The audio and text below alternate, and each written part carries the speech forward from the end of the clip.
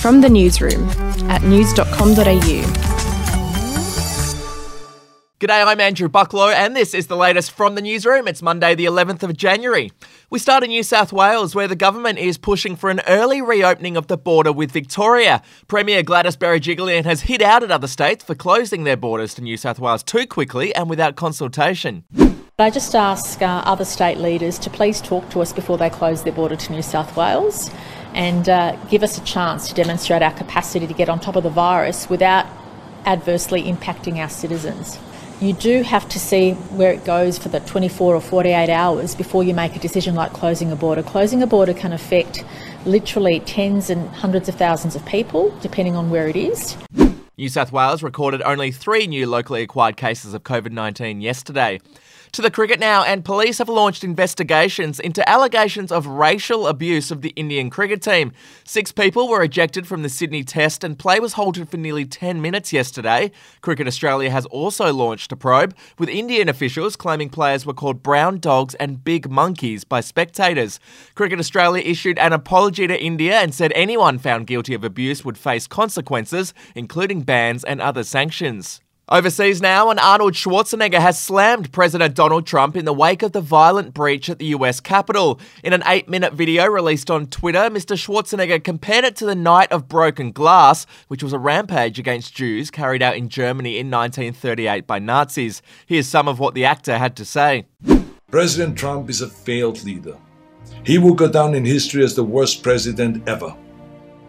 The good thing is that he soon will be as irrelevant as an old tweet.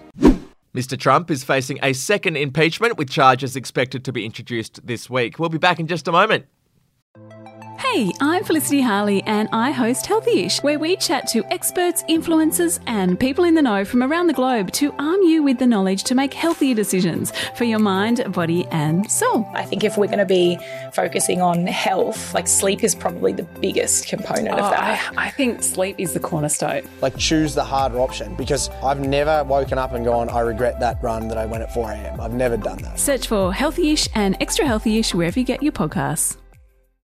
Well, it looks like there's a royal reunion on the cards. The Queen has invited Prince Harry and Meghan Markle to join her for Trooping the Colour in London on June 12th to mark her official birthday. Now, it'll be the first time they have publicly reunited since Harry and Meghan turned their back on the royal family last January.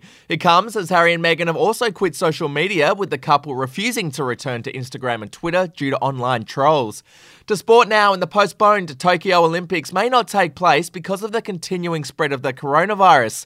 Dick Pound, who is the International Olympic Committee's longest-serving member, gave the warning as infections continues to rise steeply in Tokyo following a declaration last week of a state of emergency. The Games are due to kick off with the opening ceremony on July 23rd. And hey, do you want the chance to win $1,000 each week? Just play the daily quiz at news.com.au/quiz and that cash could be yours. That's it from the newsroom. We'll have another update for you in the Arvo.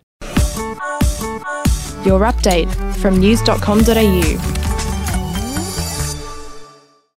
Are you ready to get an inside look at crime from someone who has investigated some of Australia's worst crimes? It was like Aladdin's Cave. The luminol found bloodied footprints and bloodied handprints on a wall, so it's just like a horror movie. Former homicide detective Gary Jubilant sits down with cops, crims, addicts, victims, small-time cheats, and big-town lawyers as they tell their incredible stories. My house got raided. Next thing you know, I got bail refused. Next thing you know, I'm on a truck to Parklea Prison. Listen to I Catch Killers early and ad-free on Crimex Plus on Apple Podcasts today or wherever you get your podcasts.